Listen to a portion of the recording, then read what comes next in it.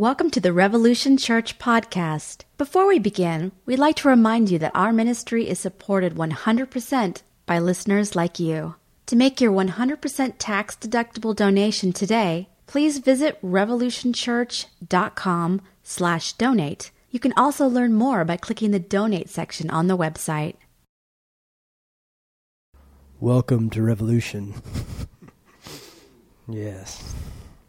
Glad you guys could make it today. And always thanks for listening online. If you like what you hear and you're on social media, let your friends know about what we're doing. Retweet. Text. Don't text us. I mean, you can text somebody about us if you want. Facebook. Instagram. Yes. All those things. I feel like I lost my Twitter mojo a couple years ago. I just gave up the fight. And I stopped fighting with people. And then I just kind of stopped getting retweeted. And my mojo was gone. My Twitter mojo was gone. Twitter is like, the world is going to hell in a handbasket. Kind of, you know. And Instagram is like, hey, look at me. I saw that on... Hold on, my sister just texted me. Oh boy. Okay. It's her son's birthday today, so I got one of my nephew's birthdays today. Happy birthday, Jonathan. So yeah, yesterday I was sick. That was great. Threw up for an hour. That was awesome. And then also found out a very lovely lady, Mavias Vito, who was my godmother, passed away. So that was sad news. A lot of history there. When I was a little kid, I would sometimes play sick at school, and she had an office at the school. And she would let me stay in her office. And when I got older, I was like, did you know I was sometimes faking being sick? And she goes, yes, I did. She's like, but you know what? Sometimes I felt like you needed attention and you needed somebody to just love on you a little bit. So I would open my office and let you lay in the office just, so you remembered that you were, cared for. And that always meant a lot to me that she did that. And life is, it's crazy when you start losing lots of people you care about. So today I was thinking about what is about Jesus and what Jesus did, and a few of my favorite verses about Jesus. And so I'm going to start with one that I talked about before, but I haven't used the New Living in a while, so I really like the translation of this verse in New Living, so I'm going to use it. And it's in Matthew 2:13 through 17. Then Jesus went out to the lake shore again, and he taught the crowds that gathered around him. As he walked along, he saw Levi, son of Alphaeus, sitting at his tax collection booth. Come be my disciple, Jesus said to him. So Levi got up and followed him. Okay, first of all, this is just the first part of the story. But that's the radical stuff right there. Just that Jesus is walking up to a tax collection booth and going, hey, tax collector, why don't you be my disciple? I mean, Jesus seemed to pick the worst people for his group of disciples. People who were not respected amongst anyone. Tax collectors were seen as traitors to their own people. And this is Matthew, actually, who he's talking about. And so Matthew was people would not make eye contact with Matthew. They wouldn't want to see Matthew because Matthew could take like up to 40%, I think, of what you belonged to you. Whatever extra he could take, he got to keep. And he was working with the Roman government, which meant that he was betraying his fellow Jews. So this is Jesus's way of calling people in and saying, you want a job? And that's interesting. I once saw a play where I think it was like the trial of Judas, and I think Matthew was in, for some reason Matthew had to give his testimony from purgatory. I don't know why he was in purgatory. This is a New York play, so it was artsy and hip. And Matthew talks, it's like, when Jesus came up to me, he actually saw me, and he looked at me, and he's like, how often people have gone without looking me in the eye? And it was like an incredible feeling to be seen. And it was a really beautiful moment. I wish I had the script so I could read it, because it was really, the dialogue was really beautiful. So it says, that night Levi invited Jesus and his disciples to be his dinner guests, along with his fellow tax collectors and many other notorious sinners. There are many people of this kind amongst the crowd that followed Jesus. But with some of the teachers of religious law, who were Pharisees, saw him eating with people like that, they said to his disciples, and this is why I like this version, "Why does he eat with such scum?" I get it says scum. I don't know why. When Jesus heard this, he told them, "Healthy people don't need a doctor. Sick people do. I have come to call sinners, not those who think they are good enough." Now, I've done a sermon, did 50 different ways on this verse. But one thing is beautiful, of course, like I stated before, is that Matthew is separated for a reason. He was separated for a reason because he was seen as a traitor to his own people. And there was a lot of separation in Jesus' religion that Jesus was in. That's the Pharisees made themselves who they were by who they separated themselves from. That was one of their big things, is that they were separate and called apart.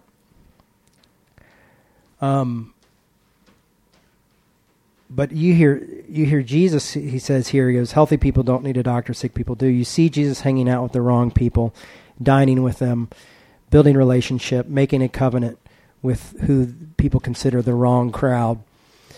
And I kind of wish somebody would have read this to me in high school. I think I would have liked church a little bit more.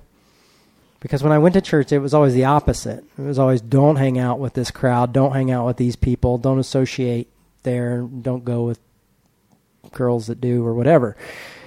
Don't drink or chew or go with girls that do. But yeah, so that was a weird thing, but it was like, what is Jesus doing here? Jesus does it again in Luke 15. I got both my swords, my big sword and my dagger. I bring my Bible everywhere I go. And last time I went and saw Pete, he thought that was pretty funny. He's like, "You still got your Bible with you?" Like, I'm ready to do battle. I'm kidding, of course. Luke 15, 1 and 2 says, Now all the tax collectors and sinners were coming near to listen to him. And the Pharisees and the scribes were grumbling and saying, "This fellow welcomes sinners, even eats with them." And then he goes in and tells the story of the lost coin, the lost sheep, and the parable of the prodigal son. But here he is again being with the wrong people. And what is Jesus doing? Is Jesus, is showing us humanity. And it's strange to think that God would have to come into flesh in order to show us what humanity is. But that's what he's trying to bring back to his people and bring back to the church is humanity. What it's like to be human. What it's like not to be separate from other people. What it's like to love one another. What it's like to love the least of these, or what people consider the least of these. In John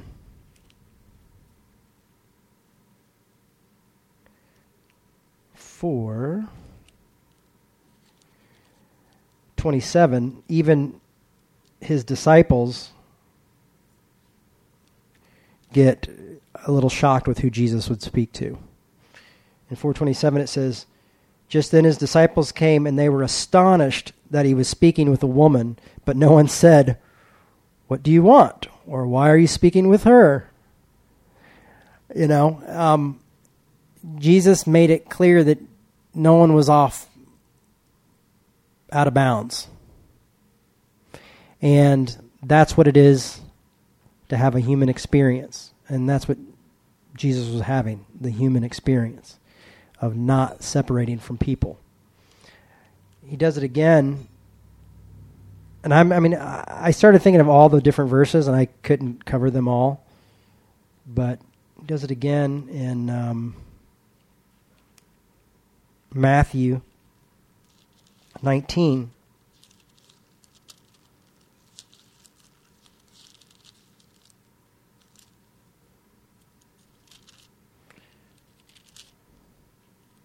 I got to get some Post-its so I can keep my notes.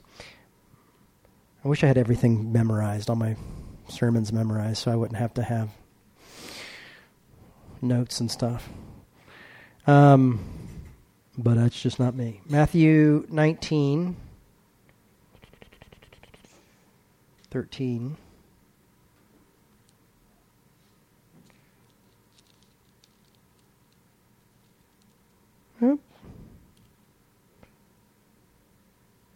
Looks like I wrote down the wrong address. Oh, here it is. Yeah. 19:13. The little children were being brought to him in order that he might lay his hands on them and pray for them. The disciples spoke sternly to those who brought them, but Jesus said, "Let the little children come to me, and do not stop them, for it is to such these that the kingdom of heaven belongs." And he laid his hands on them and went on his way. Children were also seen as despised groups of people and having no worth. And they were used and abused. And it's strange because we're all children, and to be of no worth is strange. And that's why the disciples were like, "Get these kids away. Why are we bothering Jesus with these children?" And once again, Jesus says, "Bring the little children to me." So bring the children to me. He's speaking at the woman at the well. He's at Matthew's house. That's not to mention all the times he's healing people, which makes him unclean. So Jesus' humanity is being an unclean rabbi, is being the one who's not afraid to be dirty, the one who's not afraid to touch the wrong people, the one who's not afraid. That is the human way.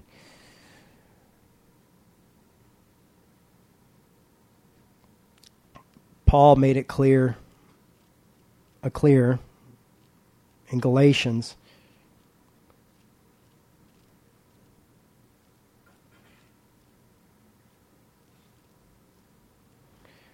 My Bible is almost bent open to Galatians. I read it so much. Galatians 3:28 says, "There is no longer Jew or Greek, there is no longer slave or free, there is no longer male and female, for all of you are one in Christ Jesus." So Paul took it to the next level because Paul was reaching the Gentiles, which most of us in this room are Gentiles. But Paul says, these status no longer exist. The difference between male and female, Jew or Gentile, free or slave. All are one. All are equal in Christ. So, you've got that. Like I said, not to mention all the times Jesus touched lepers, sick people, this.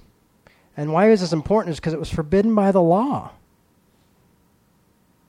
These were things that were forbidden for Jesus to do by the law, and Jesus had to change it. There had to be no outsiders.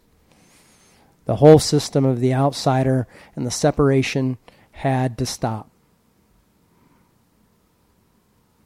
So do you know what that means? Like no outsiders. And we all have our own group of outsiders.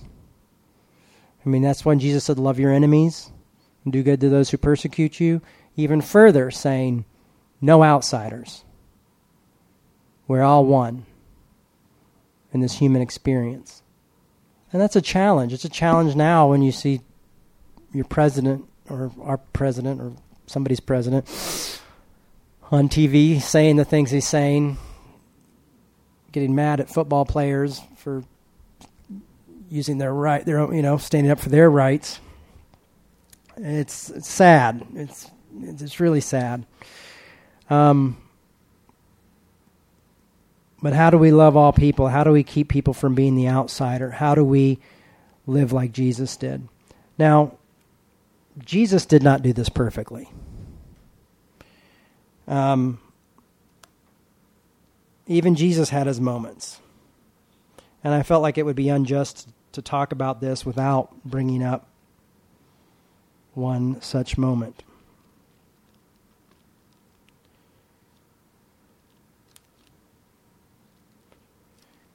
In Matthew 15,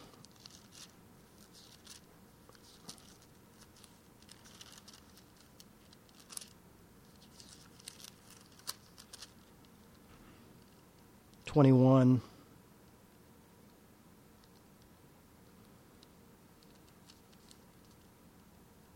Jesus left the place and went away to the district of Tyre and Sidon.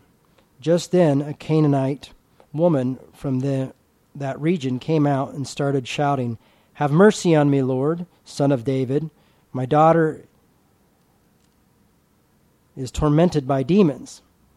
But he did not answer her at all. And his disciples came and urged him, saying, "Send her away, for she keeps shouting after us."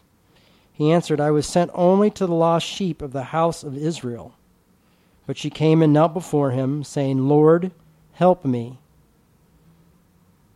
He answered, "It is not fair to take the children's food and throw it to the dogs." Now, this is not one of Jesus' glorious, shining moments. There is, talk about humanity, there is a little bit of humanity there and a little bit of separation. So Jesus has these moments too. And you got to wonder sometimes if Jesus was, humanity allowed him to follow to peer pressure, to follow the worries of what other people thought, and there are times where he gave into that or not. People say, "Oh, Jesus was sinless and he made no mistakes," but not according to the law. Jesus was impure. He was constantly being impure by just everything all these different verses I just read you. He was impure because he was eating with the wrong people. He was impure because he was touching children. He was impure because he was touching lepers. He's impure because, he was letting everyone take part. But all of a sudden, he doesn't here. Or does he?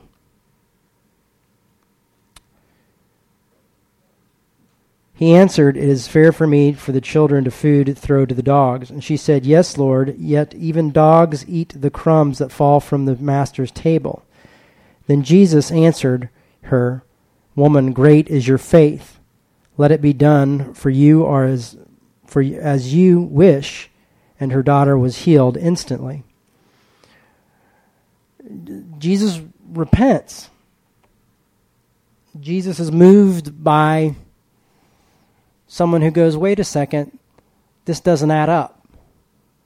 This is not the humanity that I hear about in the Christ.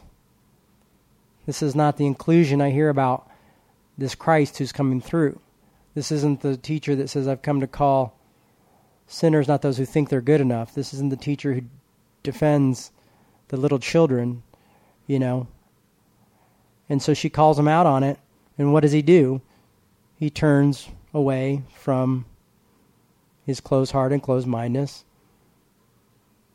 and opens his heart to her.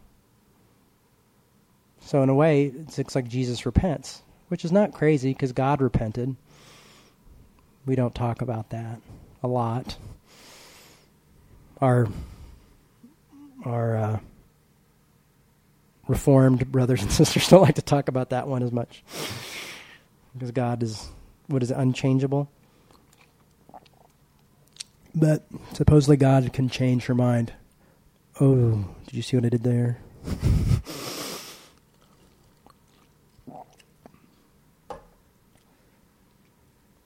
But I think it's incredible that God would want to come to earth and show us what humanity's about. And we need to be reminded of this. And the reason I brought this up today is because I think I get caught up in the Bible sometimes and forget just about the humanity that Christ showed and these little, areas of just, I'm so Paulinian sometimes that I don't get completely Jesus-centered, even though I've been a lot more Jesus-centric lately.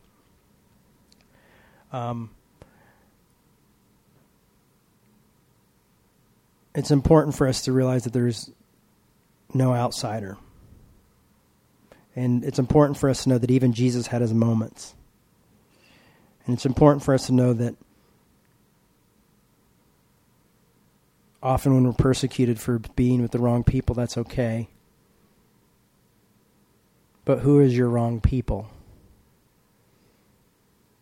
Who are you being persecuted? There's a lot of people I can hang out with that, necessarily because I've been written off by a lot of people, I don't get persecuted. I get probably more persecuted if I hung out with my dad by people, because I get a lot of messages about that. I'd probably get more persecuted if I took a picture with him. I have one from the fair 2 years ago. But if I took a picture where it was just me and him smiling and being like, hanging out with Dad, people would be like, did you talk to him? Did you repeat him? Did you rebuke him? Did you do this? Did you set him straight? I mean, man, if anybody thinks you can set your parents straight, doesn't have parents. I just saw part of Mark Maron, the stand-up on Netflix, and he talks about there comes a moment where you realize your parents are, let's just say, human, for the best term. And kind of crazy. And that happens. But that might be the least of these for me.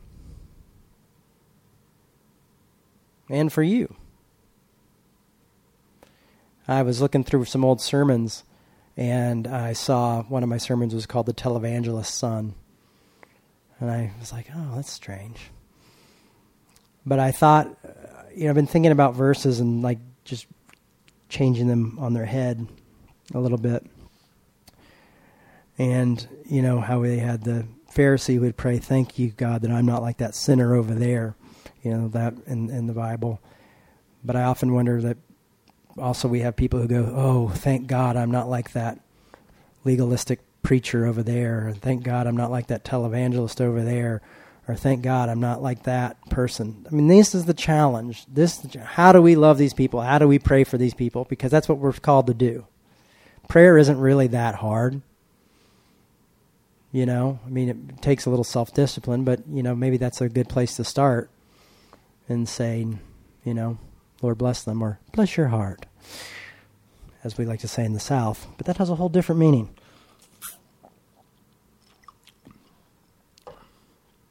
So where am I going with this? I'm going with this just to challenge us all to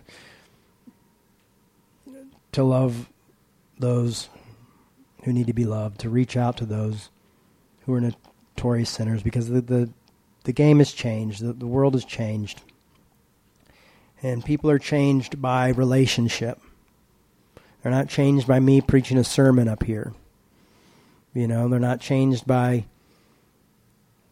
books often. Usually people read books that already agree with what they believe anyhow. I know I do. I've tried to do the other opposite, but man, it's tough.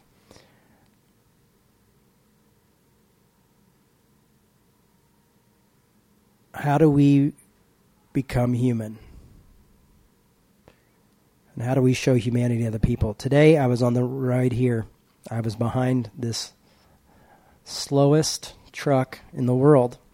And it's 30 miles an hour, okay? Guy's going 24. Just keeping it slow. And I'm just kind of burning a little bit, like, oh, this is driving me crazy. Hopefully I can make this work. I don't know if I can make this story work or not, but we're going to try. And all of a sudden I look, and he's got like this license plate in the back of his window. It says Alabama, and it says Jesus. And then I realized he's got an American flag hanging in the middle of his car where his mirror is. And then another thing, it says, walk this way to follow Jesus, or something like that. And I was like, man, Jesus is really slow. Another thing that said, God bless America, and I wanted to pull over and be like, listen, you're really making Christians look bad by driving so slow. I did not say that.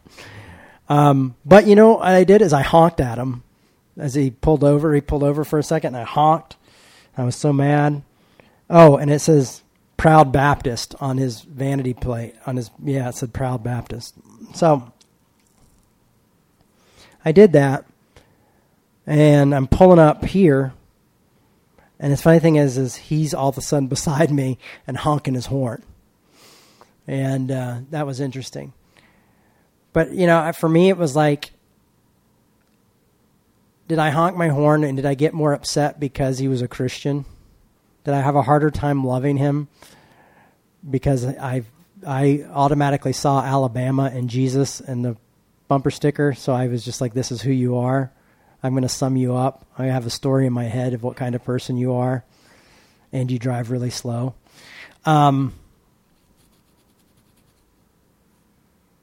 We all have our issues. We all, don't love people for certain reasons or treat people for other reasons. It wasn't that big of a deal.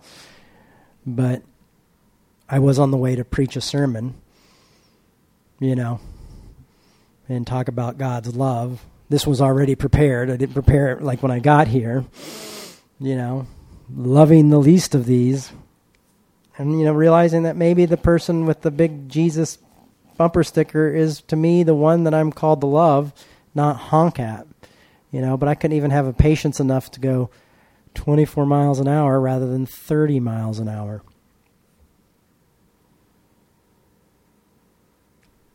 So change. If Jesus can change to be more open to people, if Jesus can be moved to repentance, to be more inclusive, if Paul, the apostle, can be called to reach the people that he was literally trying to destroy, and if he can reach people that he was completely against, not just Christians, but Gentiles. You're going to reach Gentiles. You're not even going to reach your own people anymore, Paul. There you go. Love these people, convert these people. And man, it was a mess. If you read anything about it, it was a mess. Paul's always having to write letters like, oh, what are you guys doing? Blah, blah, blah, and then he's got the main 12 giving him crap about it, and then they're not following the rules, and they're not wanting to sit with Gentiles, and they're not wanting to sit with the wrong people. It's like there is a struggle to be human and a struggle to not be the freaking high school cafeteria where everyone's separated by cliques or race or things like that. There's a struggle for us to be human to one another. And it's just so easy to ignore it. That's why I'm nailing this in a little bit. This is why I'm being a little bit repetitive with this, is because it's just too easy for us to ignore it. It's too easy for us to become comfortable with it, And so I want to challenge us all to love more, be open more, maybe make a phone call to that relative that done you wrong or something, and see how they're doing. Could you, just not,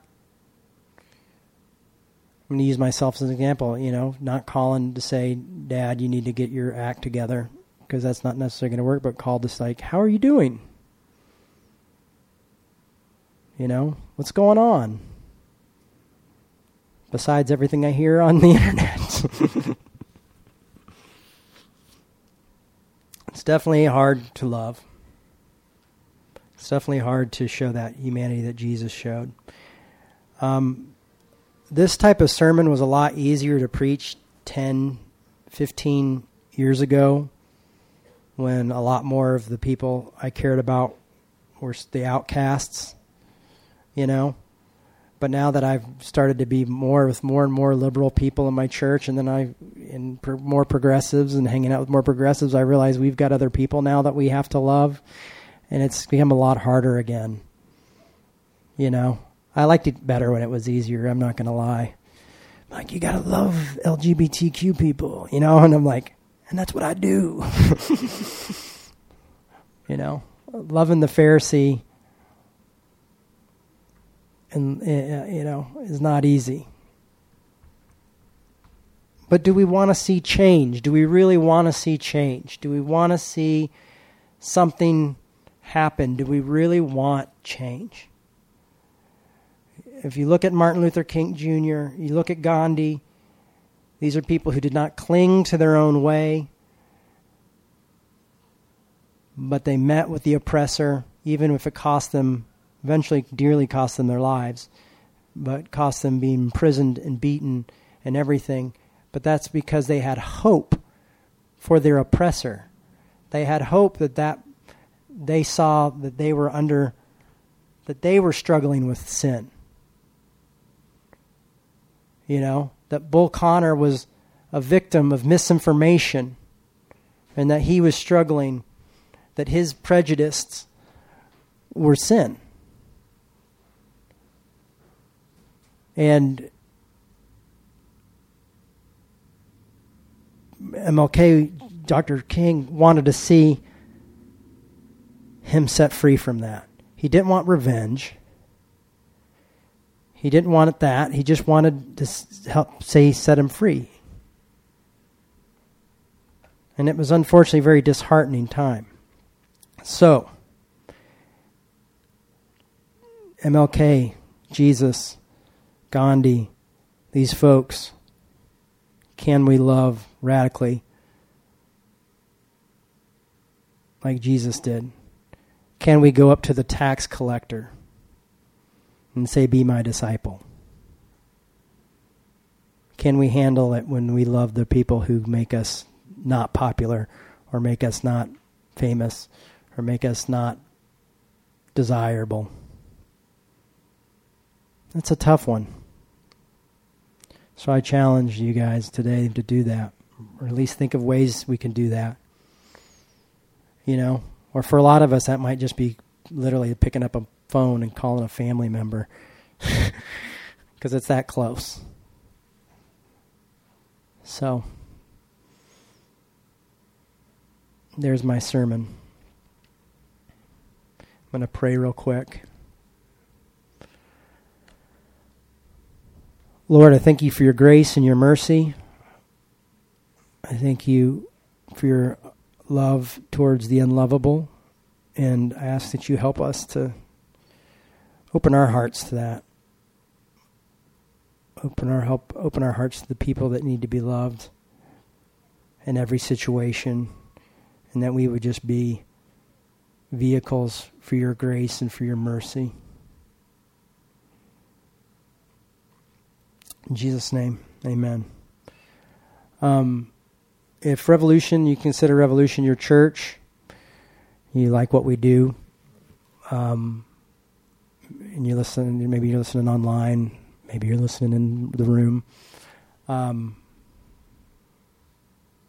We are a nonprofit, and we survive by donations, and we really could use your donations to keep going. It's been a tough few months.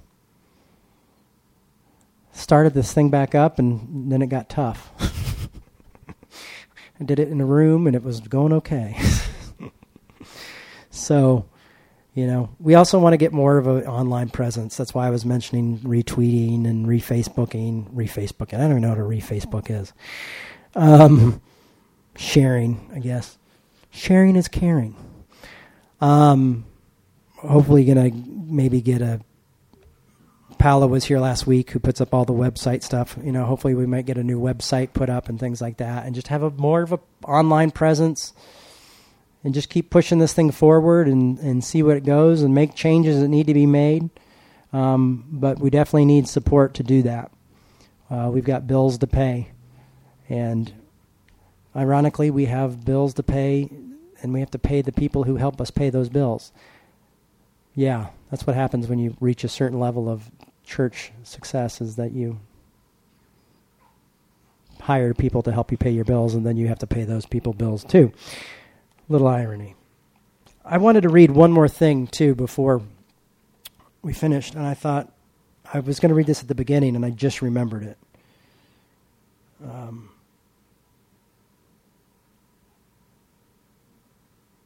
And I'm hoping I can find it.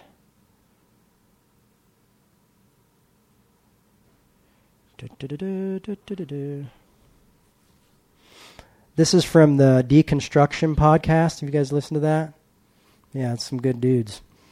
But this is from Brian McLaren. It says, "But before Christianity was a rich and powerful religion, before it was associated with buildings, budgets, crusades, colonialism, or televangelism, it began as a revolutionary, nonviolent movement promoting a new kind of aliveness on the margins of society."